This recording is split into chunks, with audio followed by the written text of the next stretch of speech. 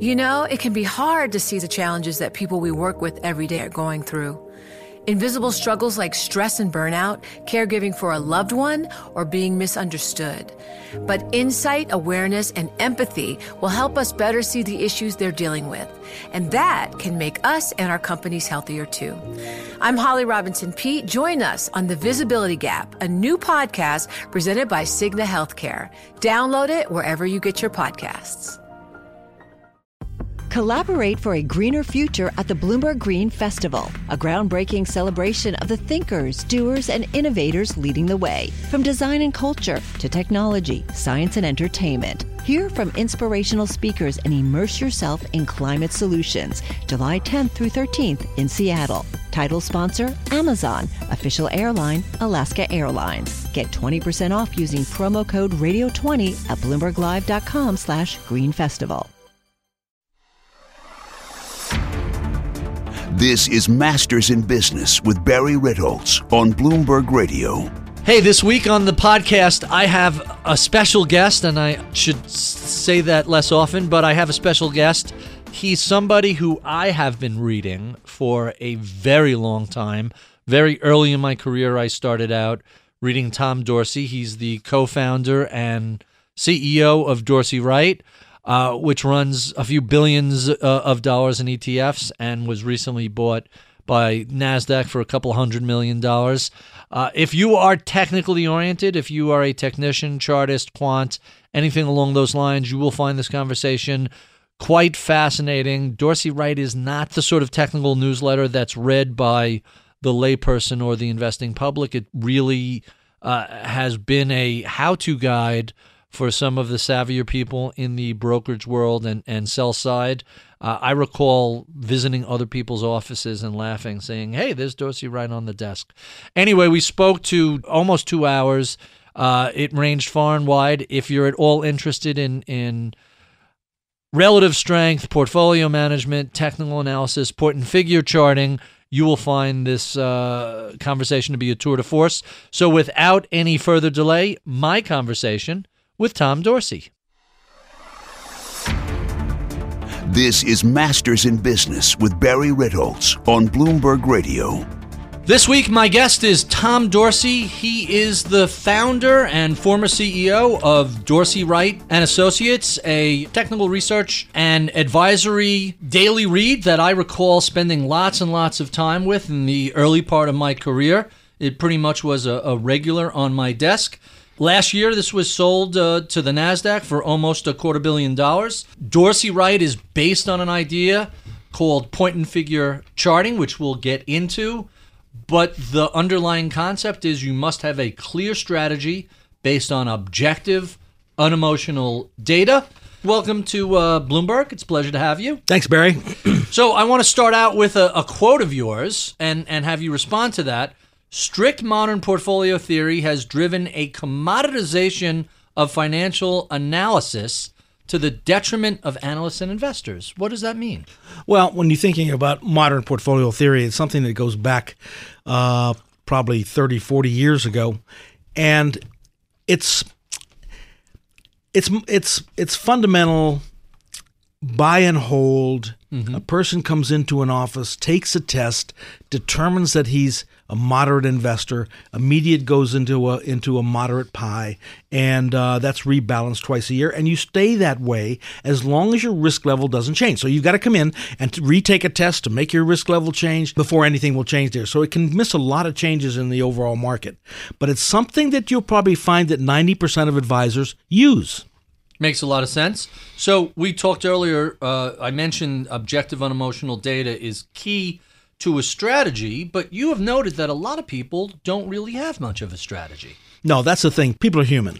You know, Some. It's like Mike Tyson said, you walk into a ring with all kind of plans and a strategy until you get hit one time. Right. Everybody has a plan until they're hit in the face. Until they're hit in the face. And that's exactly what happens here. The strategy is great until all of a sudden you feel sick to your stomach, the market is going down, and it's let's get out. And it's getting out exactly at the wrong time. So that's the hard part is what we have done at Dorsey Wright is we've taken the emotion out of it and made everything rules-based. So when it feels the worst, you have to understand that the systematic approach is going to do its job. Sometimes it doesn't feel so good like right now, but most of the time it works fine.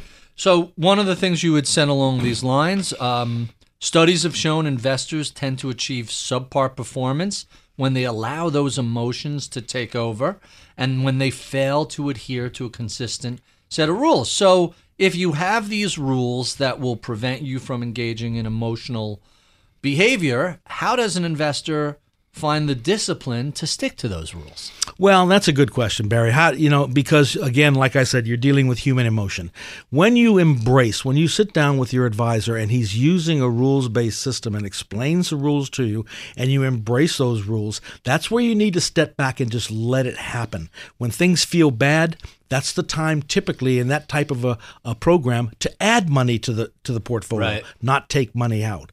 Take, for instance, what we do is probably going to underperform maybe once every 4 quarters, somewhere in that nature. You'll feel bad. You're going to feel bad. Position one way and the market's going the other way. Precisely, exactly. And typically what happens there, really when you're looking at a rules-based program like ours, which is relative strength, it's like shifting a car. It's trying to find traction. So you go from first gear to second gear, you let off the gas, you push in the clutch, you change it from first to second gear, you let the clutch back out, you put the gas back on, you've lost momentum. And then once you catch second gear, that's when you've found the direction. But when there's no direction whatsoever, like lately, exactly, that's when it underperforms. So how did you become a technician? How did you find your way to looking at price as opposed to looking at the fundamentals? Well, Barry, it was absolutely accidental because I was a stockbroker at Merrill Lynch first back in the mid-'70s. That had to be a rough period. Oh, it was rough because I started exactly at the bottom of the market when people had been wiped out between 1972 through 74. Sure. I got the distinct pleasure of graduating from Merrill Lynch Sales School, coming back to Merrill Lynch in Richmond, Virginia, picking up the phone, and now I'm on the white horse and I'm going to help everyone. And they just lost about 60% of their portfolio. Yeah, that market was the S&P was more than cut in half over that period. Exactly. So no one was really interested in a 20-some-year-old kid coming in to help them. But I realized if I'm going to be successful, I had to become an expert at something. So I chose the option market, which had just debuted the year before in April of 1974. So I became an expert in options by studying weekends and whatnot. Ultimately, that led to Wheat First Securities, which was a large regional firm. Oh, sure. Hiring me to come across and develop and manage their first option strategy department. That's funny. I mentioned I read you when I was early in my career. Similarly, from Wheat First, I read Don Hayes. Yes, Don Hayes. Area. His office was right next to mine. So in the last minute we have, and we're going to spend a lot more time on point and figure next segment, what makes point and figure different from traditional charting? Well, because point and figure charts are not updated every day. There are certain things that have to happen before a chart is updated. It's made out of X's and O's and looks kind of funny to people, but there is a learning process that you have to go through to understand the buy signals and sell signals in point and figure. What has to happen for a point and figure chart to be updated? Well, what has to happen is the stock either has to reverse columns by 3 boxes or more. Meaning the price has to come down. Has to come down by 3, amount, yeah, typically 3 or go up a certain amount. Exactly. So it's really if that doesn't price-driven. happen, it's not going to be updated.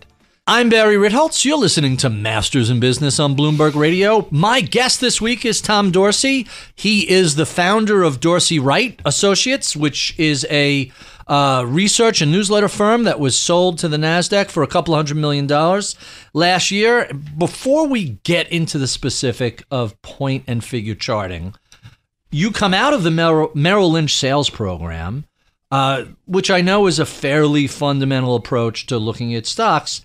How did somebody like you in the early 70s find your way into technical analysts? Well, it was totally by accident, Barry, because when Wheat First Securities hired me to leave Merrill Lynch and come across and develop and manage their first option department, I realized I need to hire somebody who really understood the markets.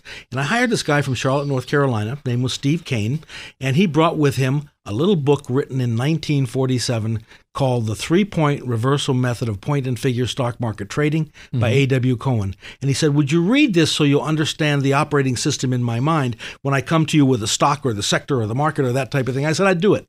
And I took it to Virginia Beach that weekend with my wife, read the first paragraph of the introduction, brought me back to my economics education in the university, and I had the epiphany right then that I knew I had to teach this to my brothers and sisters for the rest of my life because it brought me back to Econ 101, which was the most important course I ever had in the university. Supply and demand. Absolutely. That's the key to all of this. The irrefutable law of supply and demand. And this methodology was created simply as a logical, organized way of recording the imbalance between supply and demand. So we talked earlier about X's and O's. In other words, it's not so much that you're looking at a line chart on a screen, but you're essentially looking at X's when the stock is rising, O's when the stock is falling. Why didn't this method ever go mainstream if it's so successful? Well, I'm actually glad it never did go mainstream because What's out for you? It takes an education to do this. You've got to want to learn point and figure charting. Anyone could look at a regular chart on a Bloomberg but this really you need to have some background. You need to have some background, and not that much background. I mean, I'm not selling a book, but you could read my book and you've got enough. So one of the key questions anytime I mention point and figure charting to people, well, why should I use that method as opposed to regular technical analysis? Well, one of the things is it's, number one, easily programmable because the computer already understands ones and zeros. Mm-hmm. It understands X's and O's like you can't imagine. There are relative strength things that we can do with the point and figure charting that you really can't do with bar charts. Bar charts are updated every day, no matter how inconsequential the move is. You get it minute by minute, tick by tick, as often as you want to be in the thick of it. So they only whisper when a particular signal is given or something should be done. With a point and figure chart yells at you. You see a stock rise to a particular point 4 times and it can't get through that level. And the 5th time it finally gets through that level. It's yelling at you and says, you know, that supply that was at that level all this time, could be even a few years. In the case of Coca-Cola back in 1992, could be a few years. And finally, it's sopped up all that selling pressure. And this breakout suggests it's going much, much higher. I like that explanation. Regular charts whisper, point and figures yell. They shout. That's really quite interesting.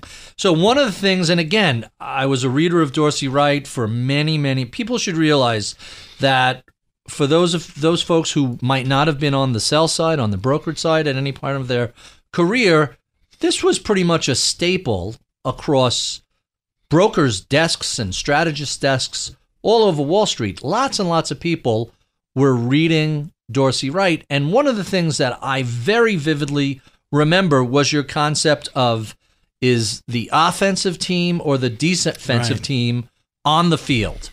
Please explain that for the average layperson. That's a concept that dates back to 1947. Really? And Ernest Staby began thinking about what we needed in the market. And he basically said, we need a soulless barometer that will begin becoming negative when the market's at the top and positive when the market's at the bottom, something totally confounding to investors, that when things look the best, we need to start getting negative. So in 1955, A.W. Cohen created what's called the bullish percent index. Now, the beauty about a point and figure chart is a buy or sell signal. A buy signal is simply a column of X's that exceeds a previous column of X's. That's simple. Just think in your mind. That's all. X's that exceed a previous column. So a higher price beyond a certain range. That's right. And you can see, it's so visual, it's unbelievable. The computer can see this easily. When you look at the New York Stock Exchange, which has about 2,000 stocks on it, somewhere in that area, and we calculate the percentage of stocks that are on buy signals, that means if I gave a 7th grader every chart on the New York Stock Exchange and said, look to the far right-hand side, and every stock you see that has a column of X's that exceeded a previous column of X's, count it over here, set it in a pile, then we'll divide by the total, and we get a percentage from 0 to 100. So there are different risk levels, but in general, when it's in a column of X's and rising, you have the football. Mm-hmm. So when you have the football, you should be playing offense.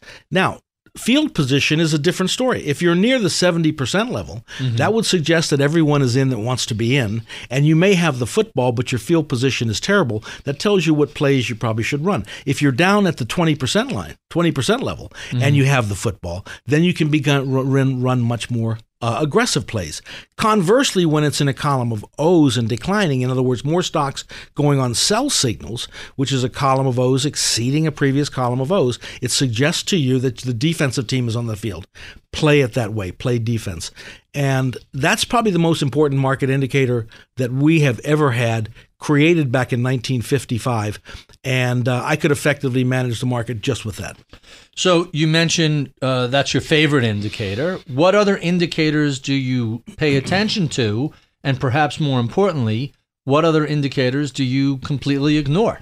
Well, the other ones that we pay attention to are bullish percents on other types of indexes, like the NASDAQ. We do bullish percents on all the sectors. We look at the percentage of stocks that have positive relative strength in a particular industry sector or the market. And it's the same 0 to 100 grid. You look at that like a football field, 0 to 100 100 yards. 100 yards, exactly.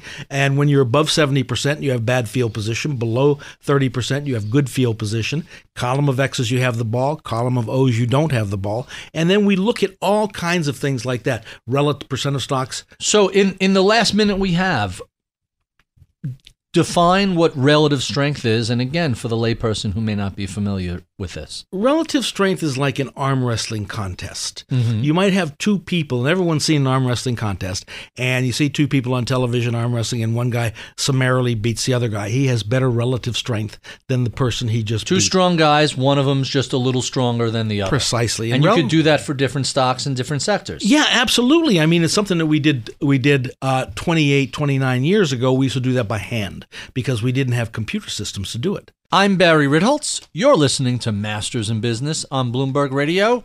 My guest this week is Tom Dorsey. He is the founder and former CEO of a technical research firm, Dorsey Wright, sold last year to the NASDAQ for $200 and something million. And now Tom is the CEO and CIO of his own family office, running money for his own account and the family's account.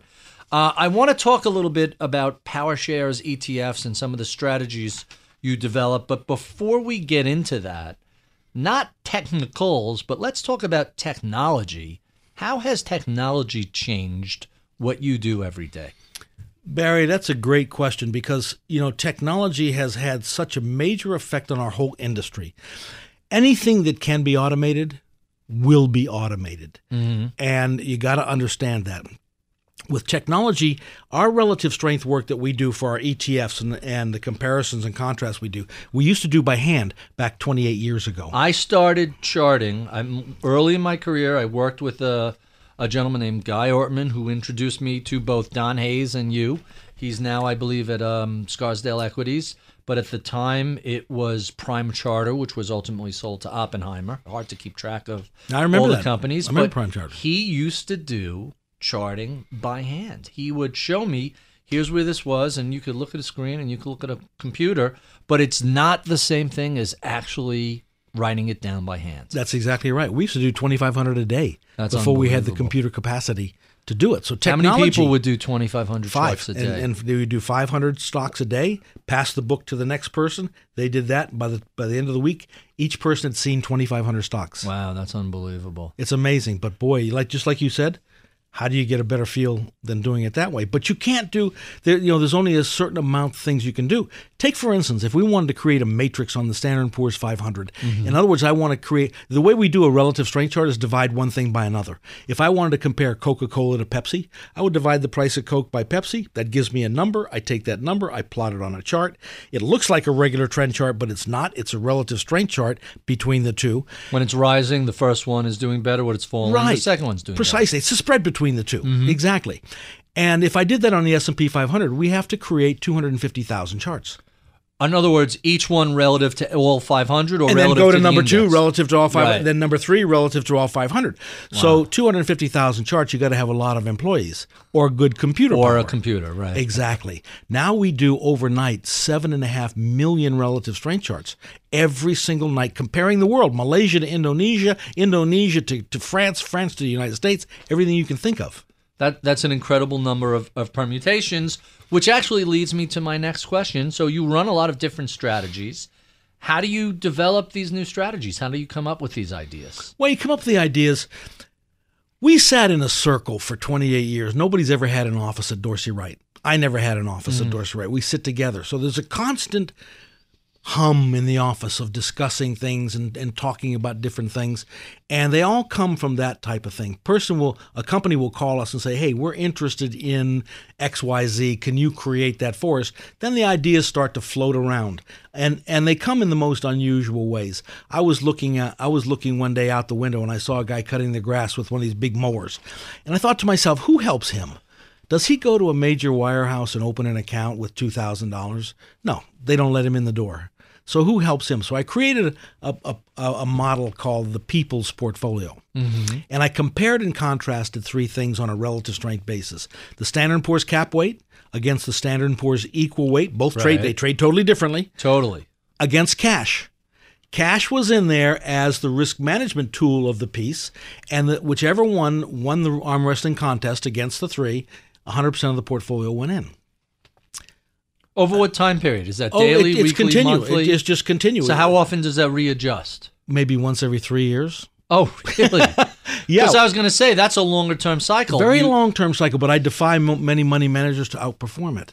It's a challenge. It's Because simple. typically, the cap-weighted does great at the end of a cycle. Right. And then when it rolls over, it's the equal weight that does much better. Precisely. But instead of trying to call the point that you're at the end of the cycle, let the work do it. Let the relative strength do it. And when that changes and it points to another direction, that's where you go. And so instead of sitting back saying, gee whiz, I've got a PhD in this and that and mathematics, and I'm going to figure out when that end is. No, wait for the rules-based program to do it. I'm Barry Ritholtz. You're listening to Masters in Business on Bloomberg Radio. My special guest today is Tom Dorsey.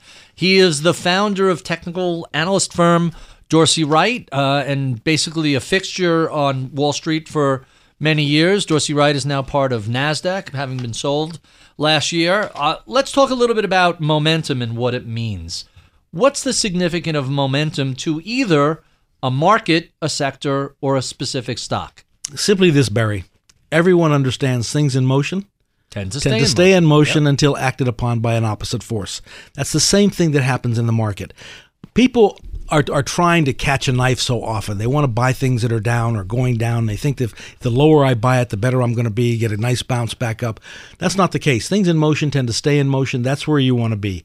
And what acts upon it, it's all supply and demand. If you have demand for a particular stock, there are more buyers than sellers willing to sell, price is going to rise. Until all of a sudden supply comes in, that's where that opposite force comes in, and supply overtakes the amount of demand available, the up move stops, and it begins a down move. So that's really all it is. So one of the things that early in my career I had explained to me was that when institutions buy something, they just don't go out and buy 1 million shares today and that's it. Typically, it's in response to some portfolio change. They're buying it for larger institutions, pension funds, retirement accounts, and money just flows in on a regular basis. So as long as that 401k or institutional money keeps flowing in, they're going to continue to buy more or less the same names over and over again. And as long as there's a limited amount of supply at various prices, that stock is just going to keep marching higher until more supply comes in or the buying slows down. Is that a fair way to describe it? Yeah, absolutely. And they don't go in and just buy today and they buy until they've got enough and that's it, and then they go do something else. They have more accounts coming in, more money coming in. They're going to buy in the right places. Take, for instance, back in the year 2000, October 2000, an interesting thing happened. All of a sudden, after a number of years where large cap was the place to be, right? Large cap and cap weighted was the place to be, it switched to small cap and equal weight. And not only it went from growth, which was the place to be, to value. And that was a major change.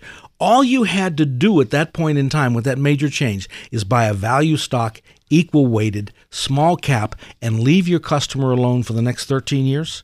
Go play golf every day. You did much better. Precisely. You did extremely well. So these things are not overnight phenomenons that happen. And there was buying pressure in that for probably 13 years until this begins to change. So put that into context. You have throughout the 90s, technology, especially big cap, is just running away. You had some, especially on the NASDAQ, you had some 30, 35, 40% years. Oh, yeah. People forget. Absolutely. If you're the youngins out there don't remember what it was like in the late 90s, it was insane. It was like the Roaring 20s, had to be. Pretty close, and at least when you look at it historically, I'm not that old, so I don't remember. But I do remember the 90s, and I do remember that was astonishing. That peaked around March of that year, and you're saying it took another 6 months or so for the money to start flowing in a different direction. It clearly was flowing out of the big cap. You had only a certain number of horsemen in the S&P 500. I think it was something like 10 or 20 stocks were responsible for almost all of the gains in the S&P 500. Because toward the end of the 1900s, what you want that's a point in time where when it switches to cap weight, it's saying, you know what, you should own an index. Just own the S&P 500. Don't worry about diversifying. That's what you should own. And that's where it was at the end of 1990s and into the year 2000. Most of the time from there, it's been a market of stocks where you want to own individual stocks. But that was a point in time you want to own the index. So let's go back to October 2000. Yep.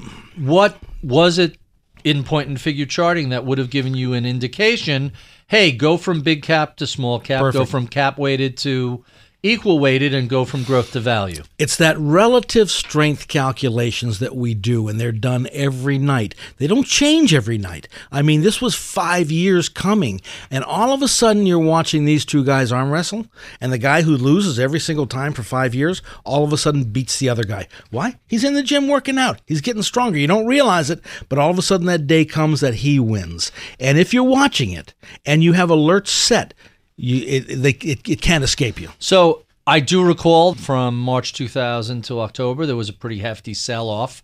But I also noticed, from having been in the industry for as long as I have, that when you reverse yourself and say, I know we've been talking about big cap and growth and momentum for a long time, but now it's time to switch. What sort of pushback do you get from clients and investors when you've basically trained them, hey, you get rewarded by this over and over again, and now it's a new game? Yeah, it's not so much the pushback that there's a new game. It's the pushback that when you say there's a new game and they don't see the new game yet.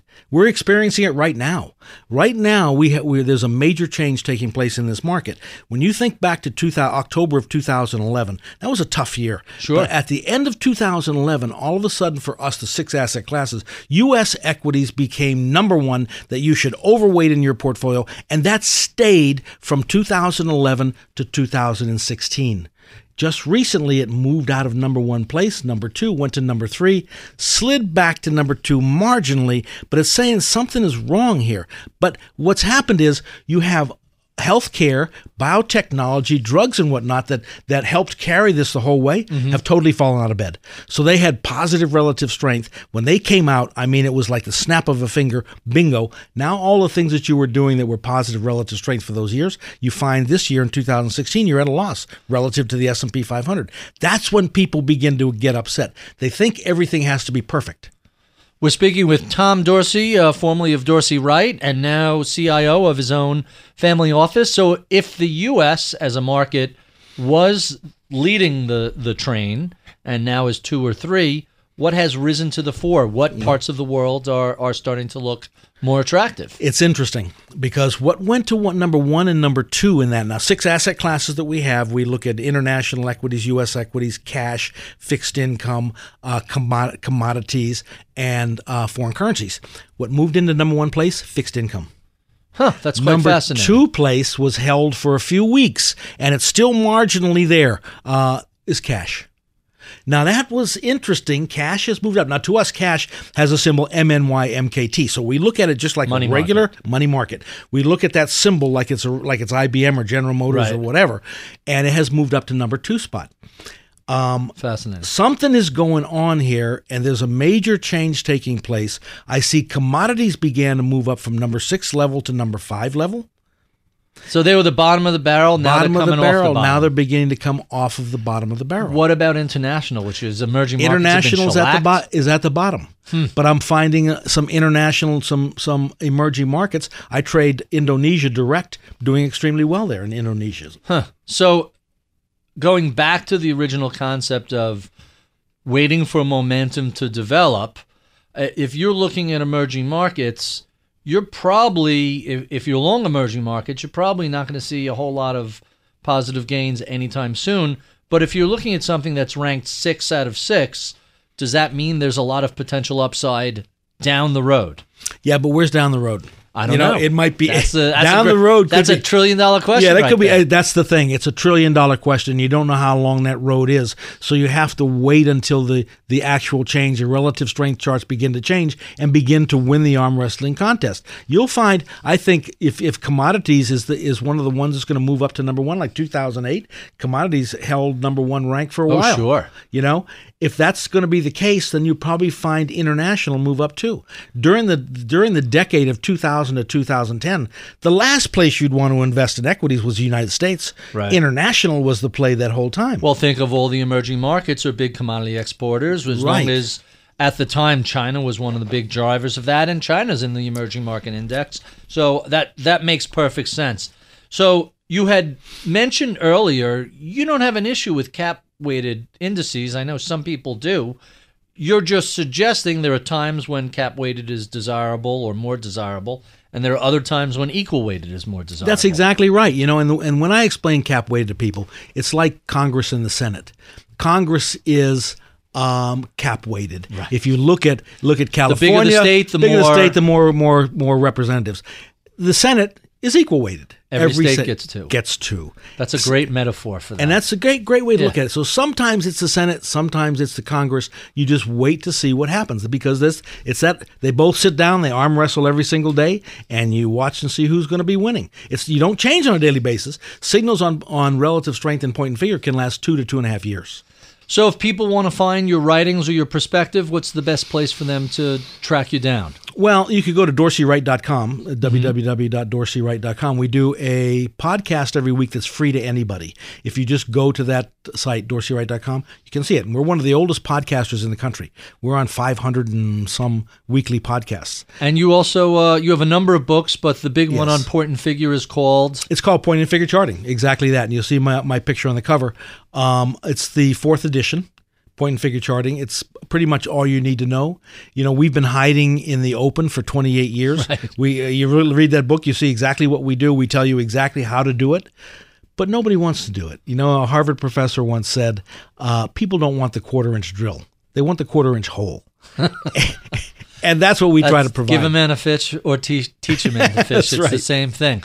If you enjoy this conversation, be sure and stick around for our podcast extras where we keep the tape rolling and continue chatting. Be sure and check out my daily column on BloombergView.com or follow me on Twitter @Ritholtz. I'm Barry Ritholtz. You've been listening to Masters in Business on Bloomberg Radio. Tom, thank you so much for doing this. I'm really excited to have you here. I've been looking forward to this for a while. Barry, anytime. I love it. I enjoy it. I said this earlier when we first met. I've been reading your stuff, no exaggeration, for so many years. I feel like I know you personally, and it's funny because people say that to me, and I have a hard time understanding that. And now it's like, oh, I kind of get that. You read somebody for a decade, it's like, I kind of understand what he thinks. I understand the philosophy. And like I mentioned earlier, I started as a trader. I went into the research side. I worked with some people that were religious Dorothy Wright adherents, if only because it was clear the fundamental side of things wasn't getting it done, and they wanted a structure, they wanted a model. You're really popular, or at least in my experience in the 90s and the 2000s, Dorothy Wright was really popular amongst a certain contingent of the brokerage community. Right, exactly. It's always been professional for us. Mm-hmm. We don't have any real large clientele and individual investors. Not a retail audience. No, not retail oriented at all. Only professional oriented. And now that business is changing. Are you still finding the same reception to what you guys do, or how has that morphed over the years? Well, back in the beginning, advisors needed something desperately to help them manage portfolios, and the technical side was just never there at the firm. It was always fundamental. So the technical side resonated with them, and in particular Point and Figure, because it's easy for anyone to understand. In fact, Tammy was my right hand. Oh, sure. You remember Tammy? Yes. We've been into Gates Elementary School teaching this to seventh graders. Right. And they catch on in about 40 minutes. Adults take a lot longer to deprogram, but it's so simple that kids can understand it.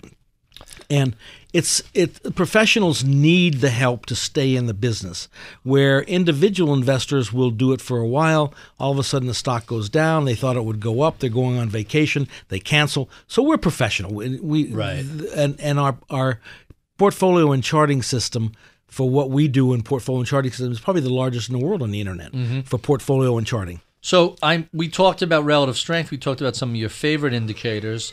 What are some of your least favorite indicators? And I went to Twitter and asked people, and these are the suggestions they had given me to ask you. Elliott Wave, everything rings in here. It's crazy. Elliott Wave, you a fan of Elliott Wave at all? No, I don't understand it. That's 5 waves, 3 waves, 2 up, 7 down, Dow 2000, something like that. Barry, I don't get it. That's my problem. I'm not even a member of the Market Technicians Association. Mm-hmm. That's interesting. And that's because I'm a member of the Egyptian Technical Analyst Society. Why is that? Well, because I've been to Egypt so much and I like them there. Great people. Do they use Point and Figure in Egypt? Not particularly. You would think a pyramid is practically a bunch of X's. You're exactly right. I've been there so numerous times. There are some people that do. But I'm a member of the International Technical Analyst Society. But only because I like to go internationally and meet all the different technicians. I don't understand a lot of the types of things like Fibonacci retracements, Gann angles, waves, cycles. It's the thing, the 67% or whatever the heck it is. I don't get it. Yeah, me neither. It always looks good in retrospect, but never prospectively. My problem is I'm not smart enough to understand that. I think that a lot of these things have a degree of randomness in it, and we're easily fooled by our pattern recognition subroutines. Right. So people sort of impose what they it's a Rorschach test. People impose order on that disorder and see things that I don't know if it's there. I think Fibonacci is a fascinating concept. I love the idea of him as a mathematician and what he's done. But if you read, there's a fascinating book called Against the Gods, where there's a whole discussion on Fibonacci as a mathematician, as an early person who identified how to deal with risk, how to mathematically determine risk, but it had nothing to do with stock patterns or anything like that. Exactly, and that's the problem. That's why with me, if it doesn't apply to portfolio management, doesn't mean anything to you. I don't know how it can, because people don't trade anymore. The regulation that's come on us since 1975 has been incredible. The new regulation that's coming from the Department of Labor now, you have to be a portfolio manager. You've got to be a retirement portfolio manager. These things don't necessarily fit in that vernacular. Mm-hmm. So to me, I don't use them. So let's talk about some other technicians who are out there. Are there any technicians that stand out to you? Anybody you particularly like, follow, know, or are you? Oh yeah, there's number one would be Ralph Akampura. Great friend of mine. He's the founder of the Market Technicians Association. He's just a wonderful, wonderful person. He's retired now, and I would love to go on the road with him and do some talks. That would be fun. We had him here as a guest. He was terrific. He's fantastic. I took the course with him, 20 years ago. Yeah, absolutely. It was really eye-opening and fascinating. And even though I'm no longer an active trader, I was 20 years ago, understanding what he taught me has just helped my understanding of what's going on. Absolutely. I don't trade day to day, but it's nice to understand what people are thinking about day to day as someone in the business. Right. Who else? But as I go a little further, If I go to the Far East, let's go to halfway around America.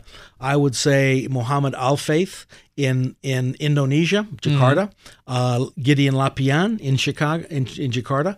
I go to Malaysia, Kuala Lumpur. Fred Tam, one of the greatest in the world. So you think technicians are everywhere around the world in every country. It's not just the United States. People think, oh, technicians are here. They're everywhere. You mentioned 3 countries in the Pacific Rim, Indonesia. Right. What are those folks trading? Well, they trade Indonesia. They're trading the Indonesian market and the Far East market, which would be Malaysia. In Malaysia, each one of the technicians in his own country will trade his own country mostly. But are those markets deep and broad enough and liquid enough that these guys can trade all the time? That's a great question, because I've been trading now probably for 14 years direct in Indonesia, and I have an account at esamuel.com. And you could trade the Indonesian market from the U.S. directly through a third-party broker. Yeah, like that. Absolutely, online. I mean, the world is open for business. Anyone that wants to do this can do it. And I love trading Indonesia because there's a lot of anomalies there that can be... It's still not perfectly efficient. Exactly. So there's opportunities A lot there. of times I can't pronounce the name of the company, but is that important when I look at the chart? That's hilarious. So we run models on all these countries too. So you mentioned models. There's a question I've always wondered about. Maybe you can help me with this. So when you have a model, how could you tell the difference between a model that's temporarily out of favor and something that no longer works? Well, for us, it's always going to be temporarily out of favor because I know relative strength works. Absolutely, for us, that's the direction we have. Relative strength has been working since before I was born, and that's a long time ago, Barry, let me tell you. And that's funny. It's a matter of being out of favor for a while. Like I said, relative strength will be out of favor 1 quarter out of 4 or 5. It's going to happen while it's trying to find traction. Because some years you have, Barry, when you look at the disparity between the best performing asset class and the worst performing asset class, there's not much in the middle. My favorite graphic is that quilt, the chart of all the boxes representing, and they more than 6, they'll break it into 12 or 14 asset classes, and here are the returns for each asset class year by year. And some years, the best performing one is 30-40%. The worst is flat or negative. Right. Exactly. That's a huge spread. Exactly. That's a huge spread. But a lot of times you don't find a huge spread in these. So a lot of times the spread is pretty narrow. And when the spread is narrow, picture a car spinning its wheels and it's trying to find traction. It just can't. It just keeps throwing the dirt behind it. And once it finds traction, something breaks out. Like let's say back in 2011, you had the healthcare, drugs, biotechnologies break out. All of a sudden those wheels catch and the car shoots forward. Until then, it's spinning its wheels. So that will happen with relative strength when there's no real dispersion between best and worst. Around that time, it's so funny. I'm fond of reminding people to not allow their personal politics to influence their investing. Absolutely. And around that time, you had the Supreme Court say what we call Obamacare was not going to be overturned. And we looked at each other and said, well, hospitals, pharmaceuticals, the whole healthcare sector just got another 10 million people, courtesy of the taxpayer, are going to be consumers. That's probably good for the sector. And we got huge pushback from people saying, well, I don't know. I don't really like Obamacare or this or that. I'm not asking you how you're going to vote. I'm asking you what sectors are going to do well relative to this. That's exactly right. And you have to be agnostic totally. I mean, you've got to walk down. People will ask me, what do you think? I don't. I don't have the luxury of doing that because if I could figure these things out, if I was clairvoyant, we'd be doing this talk from Verona, Italy on my shipping fleet. It's an expensive indulgence to allow your politics into, on either side, left That's or right. It should really be kept separate. It has to be. Right. Politics are for the voting booth, but when it comes to investing, you have to be an objective. It's like we're right here in a room that's self-contained here. There's no noise outside, double glass and that type of thing. That's where you need to operate with your portfolio. Double glass, no noise, and that's it. Objective, evidence-based. That's right. And keep it separate. So let me ask you another question. And again, I ask people on Twitter, hey, what should I ask Tom Dorsey? And one of the questions came up was this: what's the problem with buy and hold? Well, the problem with buy and hold, and there is no problem with that if a person wants to do that, because it may be an investor who says, you know what, I'm going to make a bet on the 500 largest companies of America, and that's it. And put that away for 20 years. Exactly. And not look at I'm it. done. I don't have to have a broker. I don't have to pay fees. I buy it one time. I'm making a bet on America. Fantastic. If you did that 100 years ago, man, you made a great bet. Right. I mean, it's been a great ride. But what will happen though too is when you put your foot in that stirrup and you're just a buy and hold, you miss things that are happening. Let's say you were buy and hold back in October of 2000, and all of a sudden what happened was the market went to small cap, equal weight, And value. You missed it. So you're sitting there in a cap weighted S&P 500. The next 13 years you underperformed. I want everyone that's listening to this go on Yahoo Finance and look at the difference in performance between the RSP, which is the equal weighted Standard & Poor's 500, and the SPX, which is the cap weighted. Look at the difference. Go back 20 years and say which one would I have preferred to be in.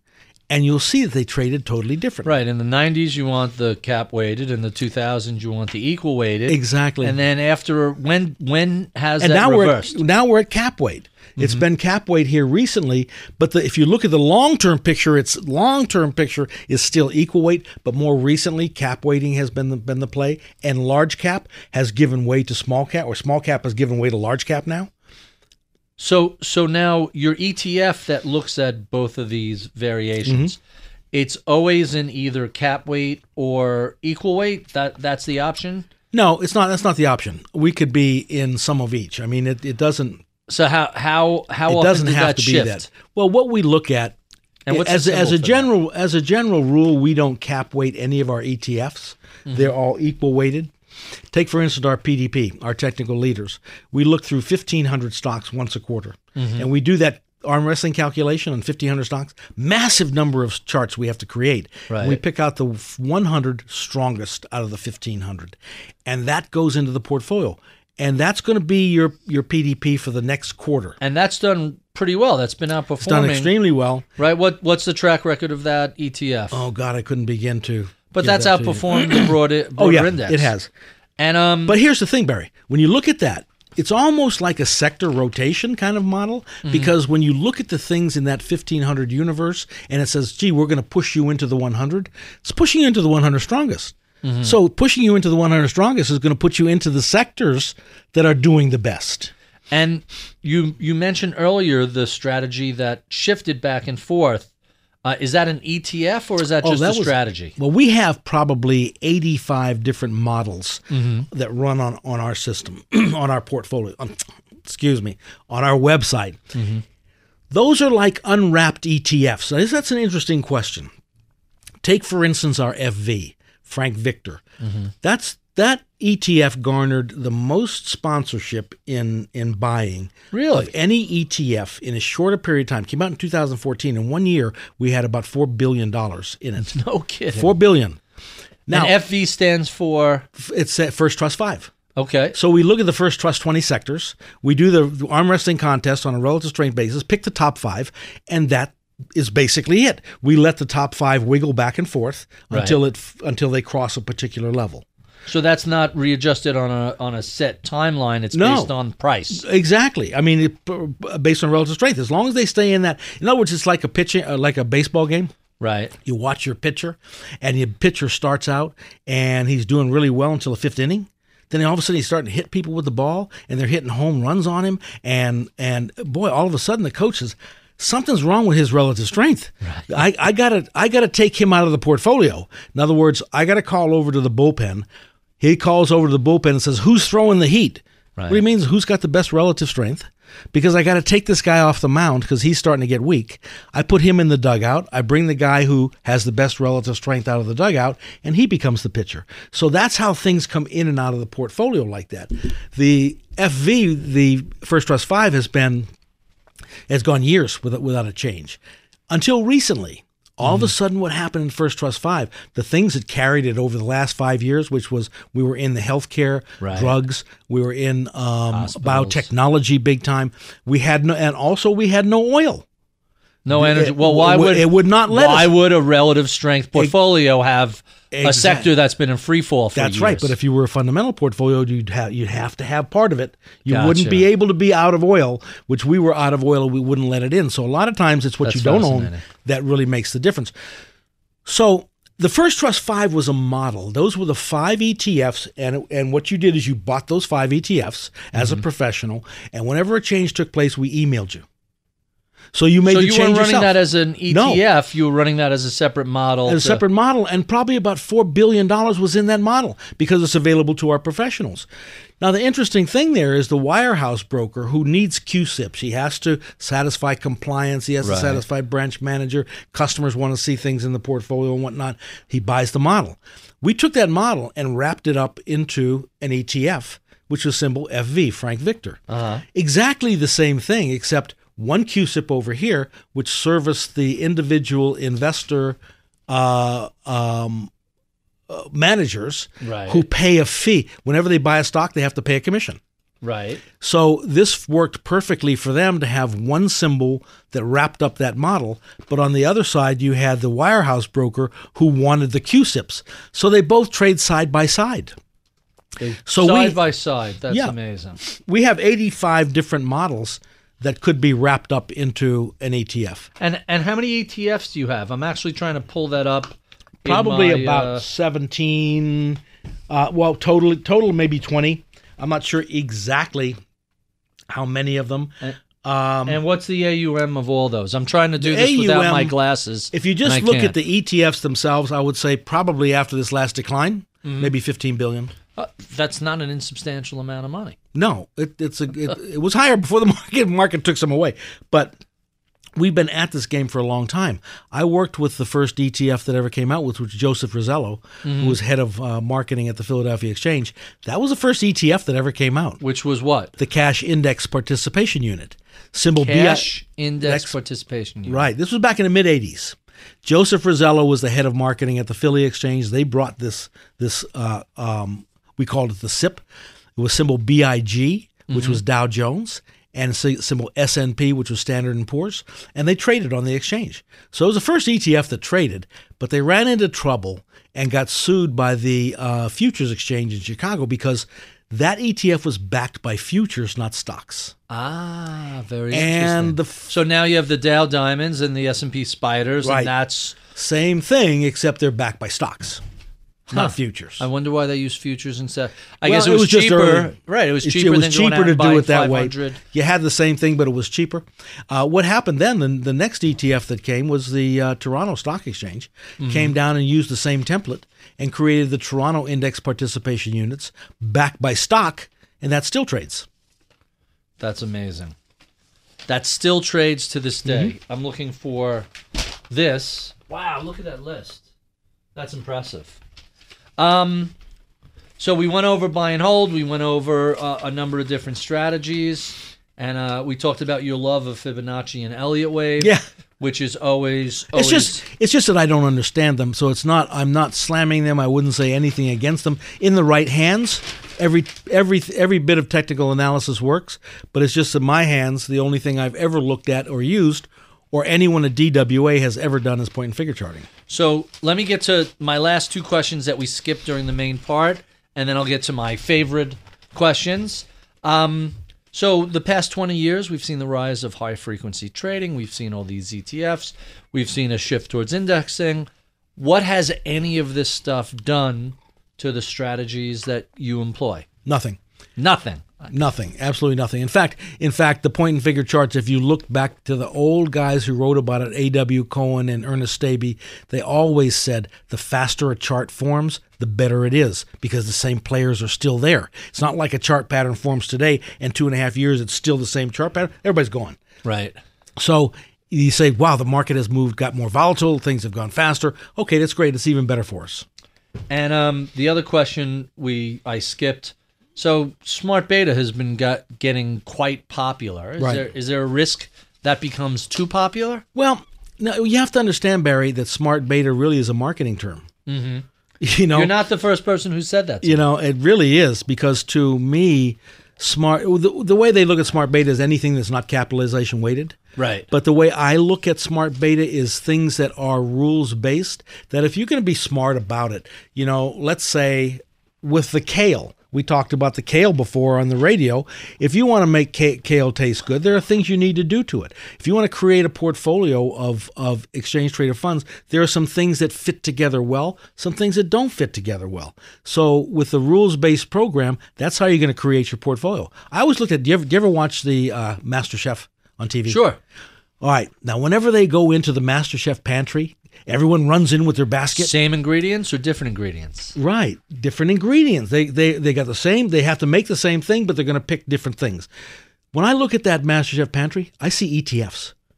That's all I see. And they're assembling things out of different Exactly. ingredients. They're picking the protein, they're picking everything. And with a money manager like yourself, you have all those things available to you. It's your job to create a fantastic meal for your customers. So you have the selection of everything in that MasterChef pantry. And that's how you create your portfolio for ETFs. That's really interesting. I always thought it was a fascinating coincidence that the standard for an index is cap weighted, when we know there are so many problems with cap weighting towards the end of the sector, at the end of the cycle especially. But that said, I don't really see so much of a difference between cap weighting, profitability rating. If you look at some of the things that Research Affiliates does, Rob Arnott, instead of doing it cap weighting, they do it by profitability, dividend yield, all these different metrics. You still end up with an index that isn't actively traded. You're just using a different basis for assembling it, like the relative strength versus, the equal weight versus. You hit on it perfectly, Barry, when you said a different way of assembling it.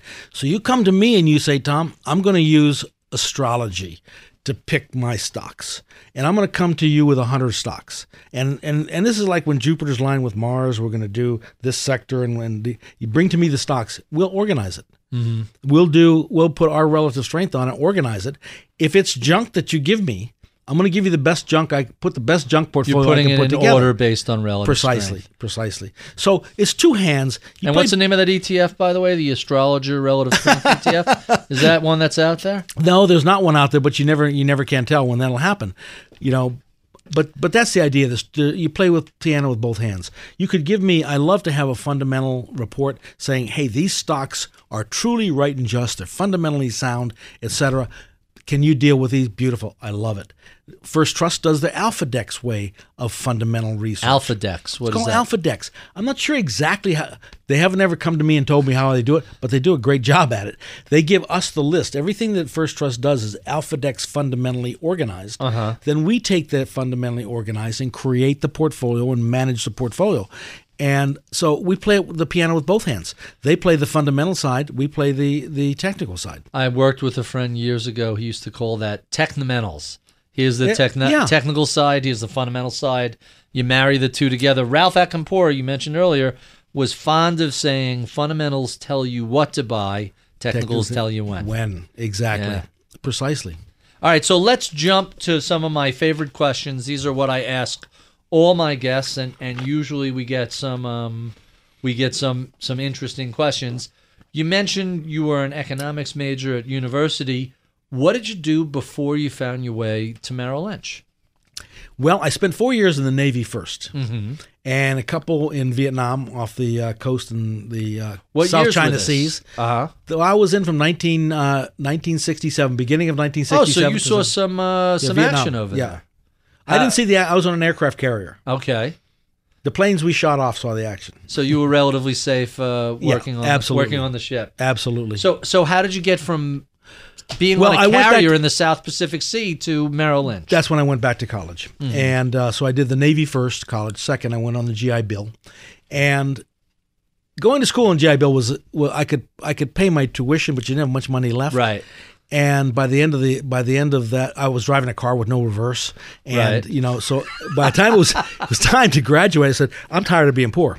Wait, you're driving a car with no reverse? No reverse. Wherever you parked it, you had to make sure you're coming straight out of it. That's hilarious. I had a VW Bug that there were periods of time where I had no battery, but it was a stick. So as long as I parked on a hill, That's right. it was the same thing. I could pop it the into clutch. gear and right. That's the so stuff fun. we did back then. You know, when you hey, you're college, you're broke, you're working your way through school. no way I could pay to get a reverse put in that thing, so I just kept on going forward. That's hilarious. But And by the way, that's where the momentum strategy came from. As long as you're facing the right direction, exactly. there you go. That's who knew So I it was decided- subliminal. So I subliminal. got to go where there's money. Mm-hmm. And a friend of mine said, well, that'd be Wall Street. I said, well, what do they do? He said, well, it's like Merrill Lynch and, stock market. So I applied to Merrill Lynch. I applied exactly at the end of the terrible bear market that customers had gone through. They were not hiring anyone, and most of their customers had left them. So I went to Richard's Wine Cellars, which is part of Canandaigua Industries, one of the largest wineries in the country. This was in Petersburg, and I was a production supervisor. Until, and this is the way paths happen to you in life. Certain things happen. You can take the path or not take the path that leads you somewhere else. And this came to me and he said, you know what? I was at a career counseling meeting up in Washington, D.C. He said, Merrill Lynch is now hiring. And I said, you're kidding me. So I reapplied to Merrill Lynch. I badgered them to the point they couldn't take it anymore. Gave me an interview. They figured, hey, this guy's a good salesman. Yeah, he won't. The secretary of the manager finally called me and says, you got to stop this. He can't, he'll see you Tuesday. I knew I was in. I still didn't know what a stockbroker did.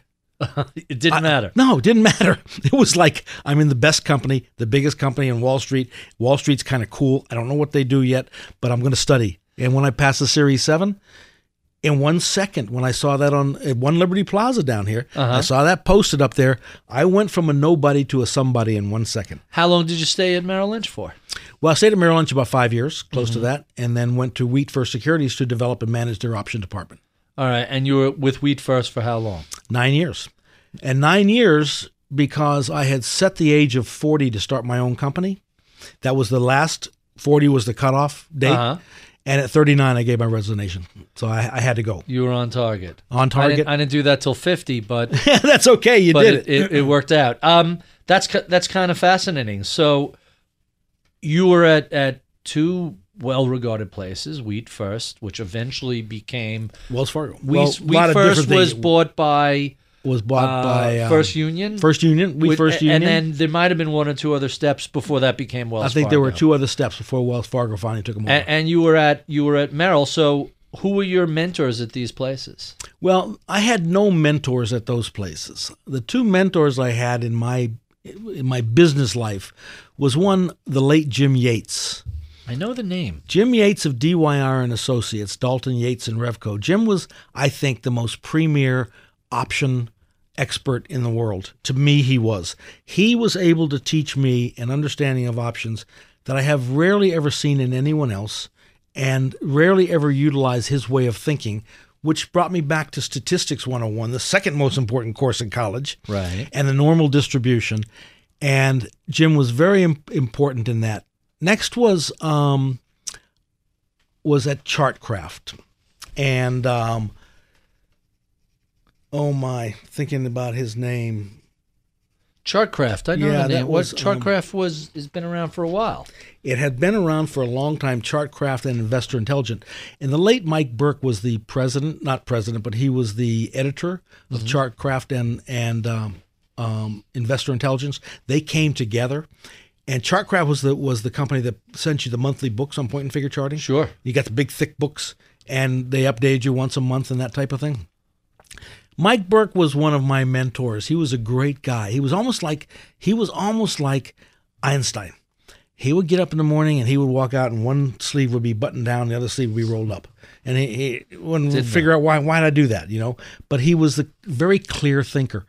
And one of the things I'll never forget about Mike, he came to me didn't come to me, but we were talking one day, and he said, Tom, he says, let me tell you something. I said, what's that, Mike? He said, the market will do what it wants to do. And that was it. Didn't say any more. And that's so profound that when you sit back and think about it, why watch TV? Why get ideas from all these different places when the market will do what it wants to do? Then listen to the market. What you have to do is listen to the market. Don't listen to something else. the things that you think the market should do because of XYZ, because of Janet Yellen did this and Greenspan did that, the market will do what it wants to do. I started as a trader, and I used to have those discussions with people, and I would get these long, convoluted explanation as to why this should happen. Or I love hearing people say, well, if the market wasn't interfered with, here's what would happen. How do you know? How do you know what the market would do? And how do you know that every time the market, you look at history, every time the market is cut in half, there's always some sort of response from the powers that be. You could pretend it doesn't exist, but the market tends to anticipate that, and it tends to respond regardless of whatever our narratives are. That's exactly right. It's going to do what it wants to do, and you could either be along for the ride or not. That's right, exactly, or be going in the opposite direction. And that's always been summed up with don't fight the tape, but some people never seem to learn that message. Well, today with 24-hour news, blogs, all kinds of different things, you can get news and information about the markets 24 hours a day everywhere you go, and there's always an axe to grind. There's always there are no disinterested parties. Right. So you've got to be disinterested yourself. You've got to look at the rules and regulations that you set up. It's also fascinating you mentioned that. I always hear from various people about, well, I'm going to do this as opposed to that because I've read all this research and I think this is what's going to happen. My answer is always, yeah, but everybody's read that research. It's out there. It's public. You're trying to forecast based on some public information. If everybody has access to the same info, and if you're using, to use your chef metaphor, if you're using the same ingredients as everybody else, you can't really do anything special. Everybody is cooking more or less the same thing. If you want to do something special, you need some special ingredient or special approach, and either it's going to be a disaster or a home run. But if everybody's cooking the same things and reading the same things, everybody is going to be part of the crowd, and they're going to be so-so performance. Yeah, and people today, money managers today, I implore anyone I talk to, I say, whatever you do, get it computerized. Anything that can be computerized, anything it can be, will be. And you got to understand that. A lot of people out there that thought they were going to get by with a particular investment approach is now out there for everybody. So let's talk about other investors who might have influenced your approach to point and figure. Who else has been, if not a mentor, but who else has influenced your thought process? Well, it's going to sound like a strange answer, Barry, but no one. No one. Those two were the most important to me, and for what I learned from them and how they opened my mind in the way they think, it's a lifetime. Mm-hmm. I can continue on down those two lines. Really? That's fascinating. Yeah, I try to put the blinders on because these things are distractions. There's a lot of noise relative to the signal. And the noise, I have to block the noise out. So a couple of things to me, is simple, straightforward. Economics to me is the most important, and Econ 101, the most important course I ever had. I was going to ask you if statistics was the second most important. Stat 101, because Right. It taught me the normal distribution.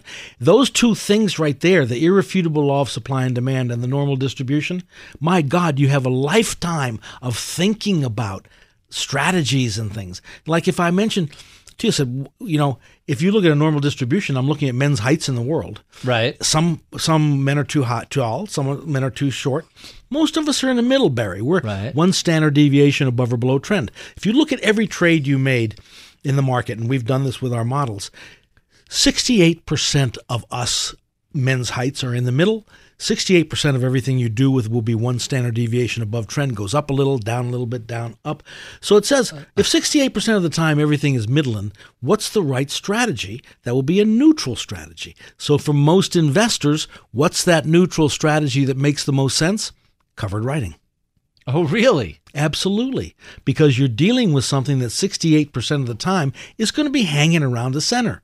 You can't do naked straddles. You can't you can't do naked anything. You're going to be in court. You mean as an advisor? As an advisor. Clearly there's a lot of risk. Absolutely, yeah. There's a ton of risk relative to reward with that. And but that the covered right is the one strategy that's a neutral strategy that's right 68%. So in other of the words, time. you own an index or you own a group of specific stocks. You're writing call options on this, so Right. you're taking in that income stream from that. And the only major shift is going to be either when the stock gets called away to the upside, or if there's a downside move, which ultimately either leads to new covered writing or using a stop loss strategy to get out of it. Exactly. You understand it completely, but also too, for someone like yourself, where you run a tremendous amount of money, you could run look a little at bit of money. You could look at You run a tremendous amount of money. I'm running a smidgen. You could create an index that, let's say, looked like the Standard & Poor's 500 or looked like the Russell 2000, Right. and there's index options that trade on Sure, those. of course. So you could sell these index options against that portfolio where nothing is capped off. So 2 out of 68%. So it's more than 2 out of 3 times. Yeah. This is going to be an outperforming strategy. Absolutely. That's And that takes you to Stat 101. Anybody should just go Google normal distribution, learn it, love it, embrace it, and it just gives you an idea of what to do. So whenever you look at, you might buy a particular stock, on our charts we have a normal distribution on the side of each chart. So if you see it move up to where it says top, you're 3 standard deviations above trend. That's telling you the stock has done well, but the probability is it wants to go back to the middle. right. There's mean reversion coming back. Mean reversion, that's the point you'd sell a call against the position. So there's a lot of simple stuff that you can do with Stat 101 and Econ 101. Fascinating. So let's talk about books. What are some of your favorite books out there?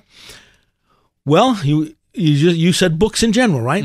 Anything Okay. from any library that you could walk in or Amazon or whatever. My favorite book that when I finished reading it, I said, what do I read now?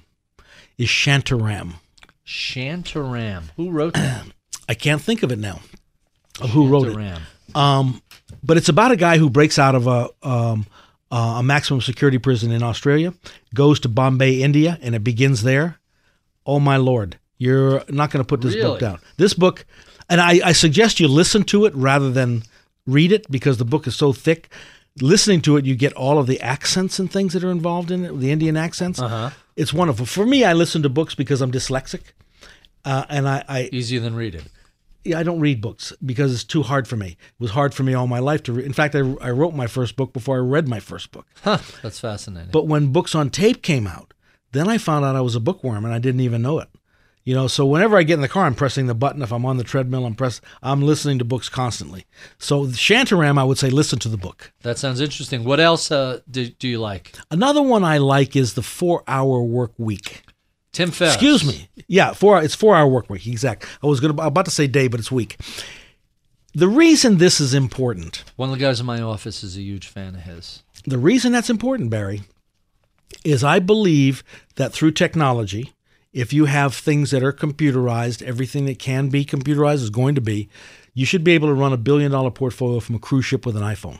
We've been talking Absolutely. about this pretty consistently. And again, I've been finding that running a small office, what we're capable of doing with 14, 13 people, 20 years ago would take 50 people to do. Absolutely. Just simple things like the portfolio rebalancing once or twice a year and things like tax loss harvesting.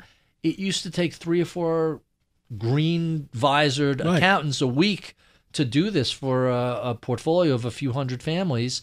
Now you push a button. There's a software called iRebal that's integrated into the custodian, and you could set it up. Go find me some tax losses to offset the tax gains, and it's And you see, astonishing. that's a great example. Back Just- in the just day, you said amazing. you needed all these people with the green shades For on. a week. But exactly, for a week. Now it's been automated. What will be automated can be, will be. So now it's automated. So why couldn't you do that from Thailand? You certainly could, Why aren't you on a beach in Thailand? because I'm here talking to you. But the concept is you can. And that's why the 4-hour work week. What's cool about the 4-hour work week is it's got all kinds of websites and things you can Oh, go really? to. Yeah, that will help you become more efficient yourself. Like if you wanted to have an assistant in India, you can do that. There are places you can go in India. They'll be your assistant, just like she's with you now, except when you're asleep, she's working. She's sleeping when you're working.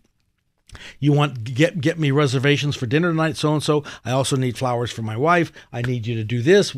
Whatever, it's there available. So the 4-Hour Work Week is a great book to make you think about more things that you can do, become more competent in less time. All right, that's book number 2. Give me one last book. I love this broad selection of stuff because normally it's The Intelligent Investor and things like that. This is really fascinating. Yeah, and all of a sudden you start to go blank. You think about all of the books that What are you reading right now? Right now, what am I reading? That's a great question. The Great Deformation. I know the title. I'm trying to remember who wrote it. That was by oh God, what's his name? He worked for Ronald Reagan. Got taken out to the woodshed. Stockman. Exactly, Stockman. That was the phrase, the woodshed, too. I remember exactly. that. Remember I that? got taken out to the... See, I'm old enough to appreciate that. Remember that? Well, the interesting thing about this book is if you really want to understand the deformation or the desecration of our free market system with interest rates and the financial system, this is going to give you a great understanding going back to FDR days. It's not an easy thing. That's why I think you should listen to this book too. Because as opposed to read it. Yeah, if you sit down and start reading it in 5 minutes, you might fall asleep. Right. But if you're driving the car and you fall asleep, you're really in trouble. You're going to stay awake. But it's a pretty meaningful book, and I find myself going back over and re-listening and re-listening. He's a fascinating guy. He really is. I saw him, I think it was Stephanie Rule, I think it was on Bloomberg. I saw him describe how, the way he described it was, Stockman described it was, the financialization of the U.S. economy took 50 years to slowly develop and then blew up in the crisis, and we've basically, the tail is wagging the dog. He used to say, finance and Wall Street, that's where he came from. He came from finance, went into politics, went back to finance. Finance used to serve industry, and now finance is just another industry, and that was a major shift, if I'm not misquoting him at all. You're right. And things you learn in this book is like in 1932, the Thomas Amendment, you wouldn't even think about this, but gave FDR the right to cut the gold backing on the U.S. dollar by 50%, gave him the right to back it not in gold but in silver, to create money if he wanted. And that was the beginning of the financial system getting totally out of hand. And every administration, bar none, from there forward has carried it even further. And the Obama administration now has carried it even further. Every one of them have, whether you're Republican or Democrat or whatever. Right. But you think back to 1932 when this happened with the Thomas Accord, that was the point at which that ball started rolling. The fear was that you were constrained with what the Treasury Department could do by the gold standard, which had its own problems, and now it's unconstrained, and you have a whole different set of problems. Exactly. And it's damned if you do and damned if you don't. Yeah. Let me give you one more. Okay. All right. Listen, I could talk books all day. Because this is great. The author is Martin Troost, Troost. And his are travel books, but it's not the kind of travel book that you would think, okay, let's go to Hawaii and here's where you need.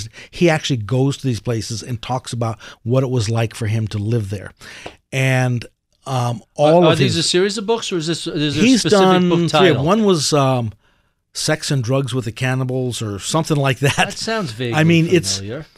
He is so funny. He's a great wordsmith. I think that would be that'd be dangerous. Yeah, it could be. Could be very dangerous, but he talks about living in Vanuatu and what it's like to live there, but it's not a travel book where you're going to, I'm going to go to this hotel and stay there. No way. Then he does the one of them. My favorite was about China, and it's called Lost on Planet China, which is a total riot. His books are all as funny as you could possibly get. He's a great wordsmith. And Troost. Yeah, Troost, Martin Troost. Martin Troost. I'm going to take. And I would listen to his books because Cyrus Vance, who reads the books, really does add. That is not who you would expect would be reading books on tape. Now you know Cyrus Vance. Yeah. Yeah. Well, he is a big reader on tape. Maybe there's 2 Cyrus Vances. The former political guy, and is that? Am I thinking about the right person? Maybe there's 2 of them because I have searched for books that are read by Cyrus Vance. He's that good. Yeah, so I would read the book because he read it. That's fascinating. All right, by the way, when I post this on the blog and on Bloomberg, I'll include the list of recommended books so people want want to find it, they'll be able to get it. So last couple of questions. I know I only have you for a little more time. So what's changed since you've joined the industry, and is it a good thing, a bad thing, or does it not even matter? What's changed is regulation. Mm-hmm. That's the big thing that's changed, because if you think back to 1975, Barry, you were in business in 1975? I was in high school in 1975, okay. But I do recall when the commission ceiling was removed. That was the early 70s. Exactly. That was a huge change. That's exactly where I'm coming from right now. That's put us on the path of where we are now with fee-based, because that was May Day. May 1st, 1975 is when commission deregulation happened. And we used to charge massive commissions to customers. All the same thing, but they were massive. 1975, when deregulation came in, Charles Schwab started. I recall. That was the first year of Charles Schwab. And I can tell you right now, we laughed at Charles Schwab, said, who would ever deal at a discounter? I mean, that would... What are they, $2 trillion now? I mean, we used to wear three-piece suits, and if you Right. needed a Standard & Poor's sheet, we could mail it to you. Right. That was technology then. Right. You know, we've got the technology. It's the post office. And Charles Schwab that was what began the move toward discount and lower fees. And for us, this was the beginning of a change from commission to fee base. Because what happened is, I think the firms like Merrill Lynch, Pierce, Fenner, and Smith, the partnerships looked at this and said, this is not for us any longer. Let's sell out to banks. And all of them did. Payne, Weber, Jackson, Curtis, Smith, Barney, Harris, Upham. They all sold out to banks. Banks became the owners. And what do banks understand? They understand fee. They don't understand commissions. They understand fee and they understand risk. Yeah. They're all concerned about defaults and what have you. Precisely. They don't get commissions. So everyone began to move more toward the fee basis. Well, Dorsey, Wright and Associates, I looked at us as a pilot fish. You ever look at a pilot fish? Sure. It's a little fish that follows a shark. He doesn't get close enough to the shark's mouth to get eaten, but he stays back and no other fish bothers him. Lots of crumbs and a little protection. Exactly, a little protection. That's right. That's us. We were pilot fish. And the shark was Merrill Lynch and all the rest of the big guys. So whatever direction they went, we had to go. So that's why we began creating models and fee-based models way before anyone else, because we knew if I didn't follow that shark and I kept doing commission business and trading business, You're in trouble. that's where they were going away from, and we had to go with it. So that began the move toward fee-based, which is where we clearly are now. The last data point I saw on this, between Morgan Stanley and Merrill Lynch, 20 years ago, they were less than 10% fee-based. They're now about two-thirds, about 65% fee-based. That's an amazing shift. And you know what's going to cover the other third? Is this new regulation now from Department of Labor. The fiduciary standard. Fiduciary But that's standard. on 401k. That's on retirement accounts. It's on retirement accounts, exactly. Which is not an insubstantial amount of It's their... not. I would bet a huge chunk of their fee-based stuff is already accounting stuff. And the 35% that's active is probably, although you would think the tax qualified standard would be better for active than the fee-based, strictly from a tax perspective. Well, it's going to change things totally. Where the guy that typically doesn't think about the fiduciary and operating in the right exactly for the customer on the same side of the table. Right. But here's something also. If I come to you and I say, Barry, I want you to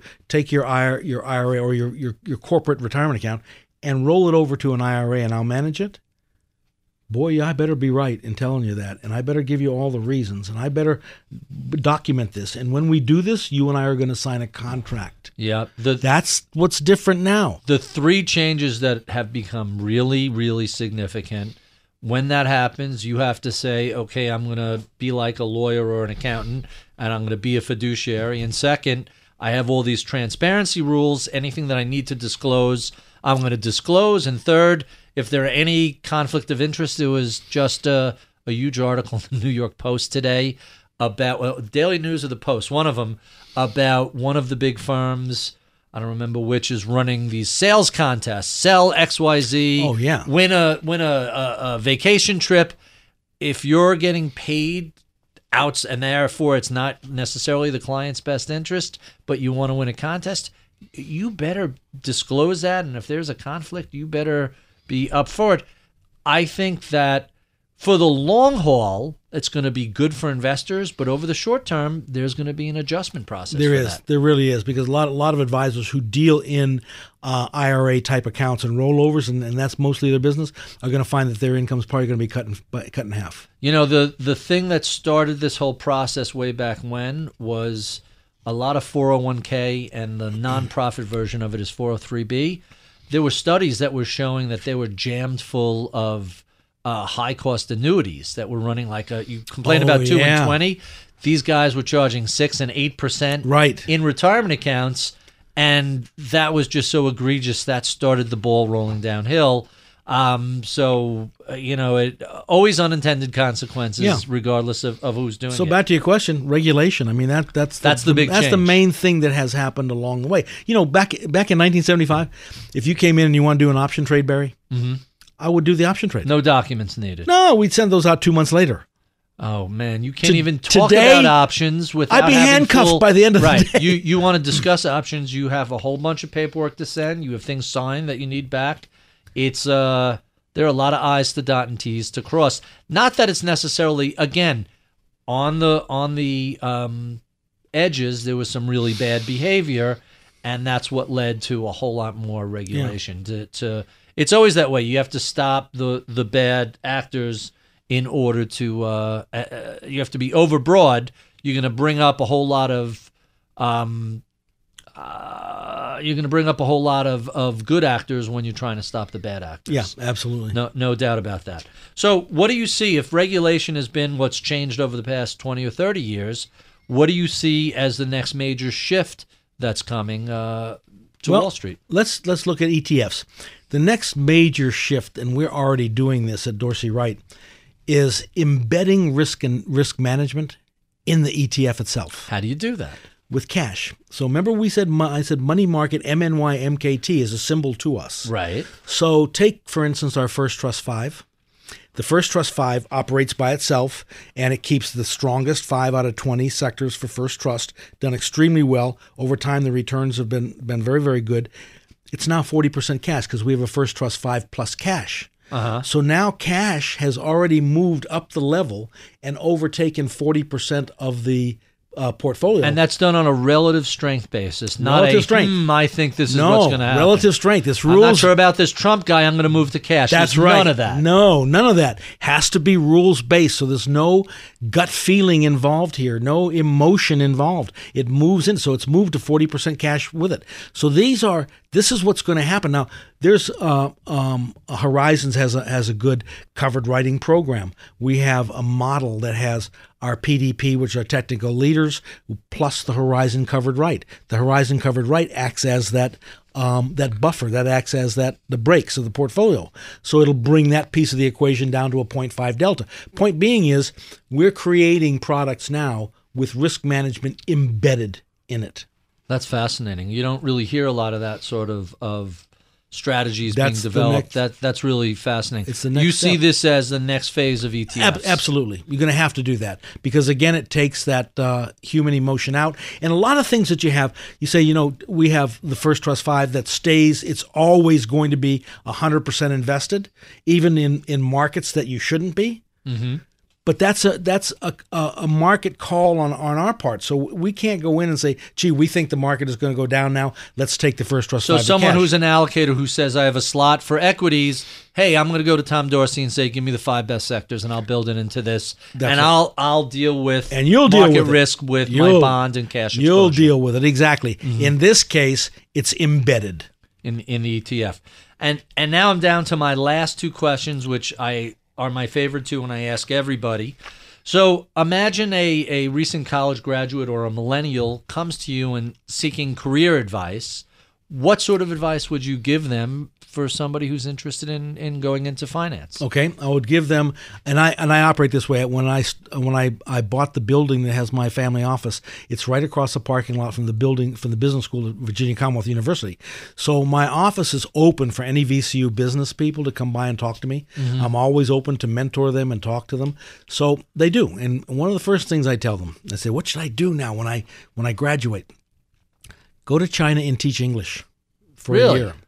I say, go to China, and I had an intern named Jesse, And he came to me and said, I'm going into business. I said, what? Why? How old are you, Jesse? He said, 22.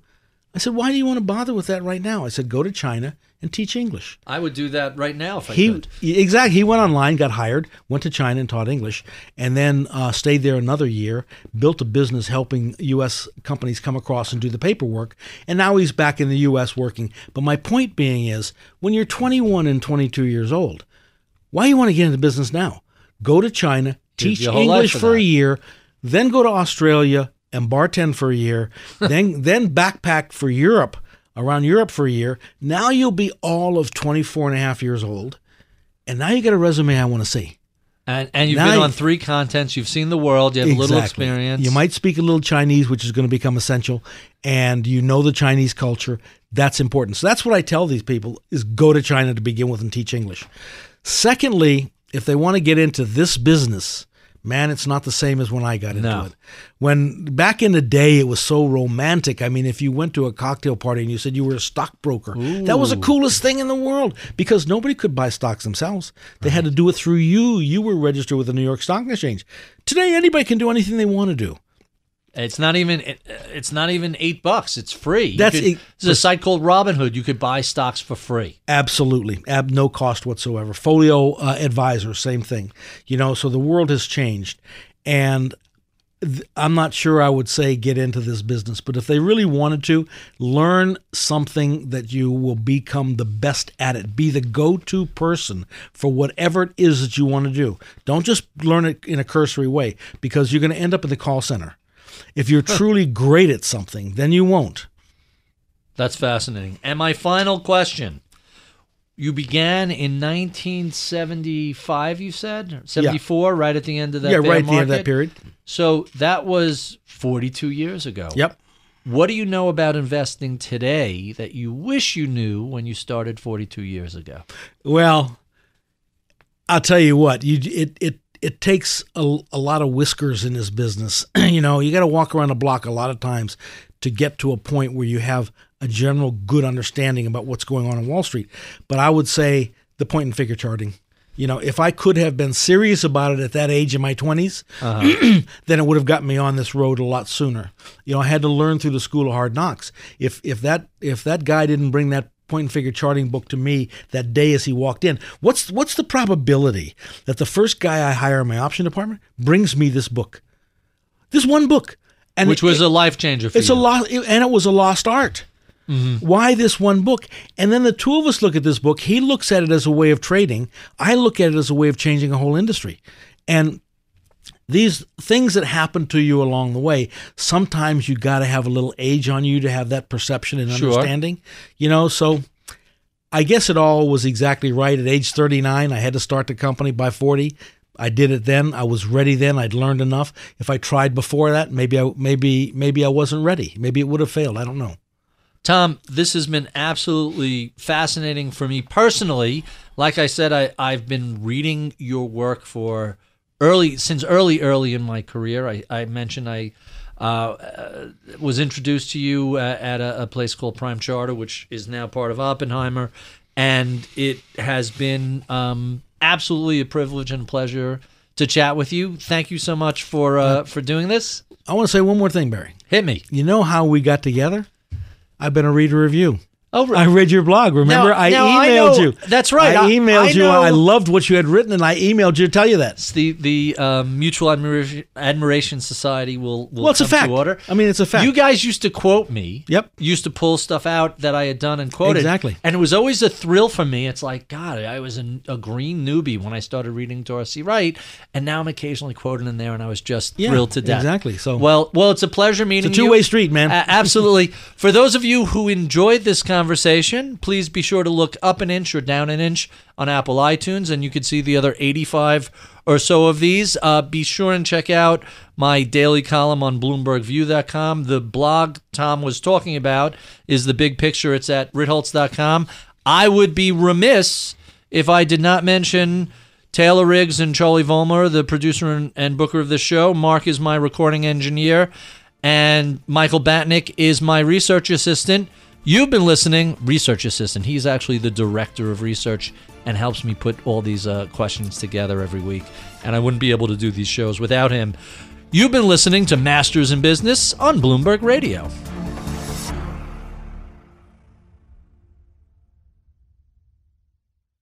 The countdown has begun. From May 14th to 16th, 1,000 global leaders will gather in Doha for the Qatar Economic Forum powered by Bloomberg. Join heads of state, influential ministers, and leading CEOs to make new connections, gain unique insights, and uncover valuable opportunities in one of the world's most rapidly rising regions. Request your invite for this exclusive event at QatarEconomicForum.com.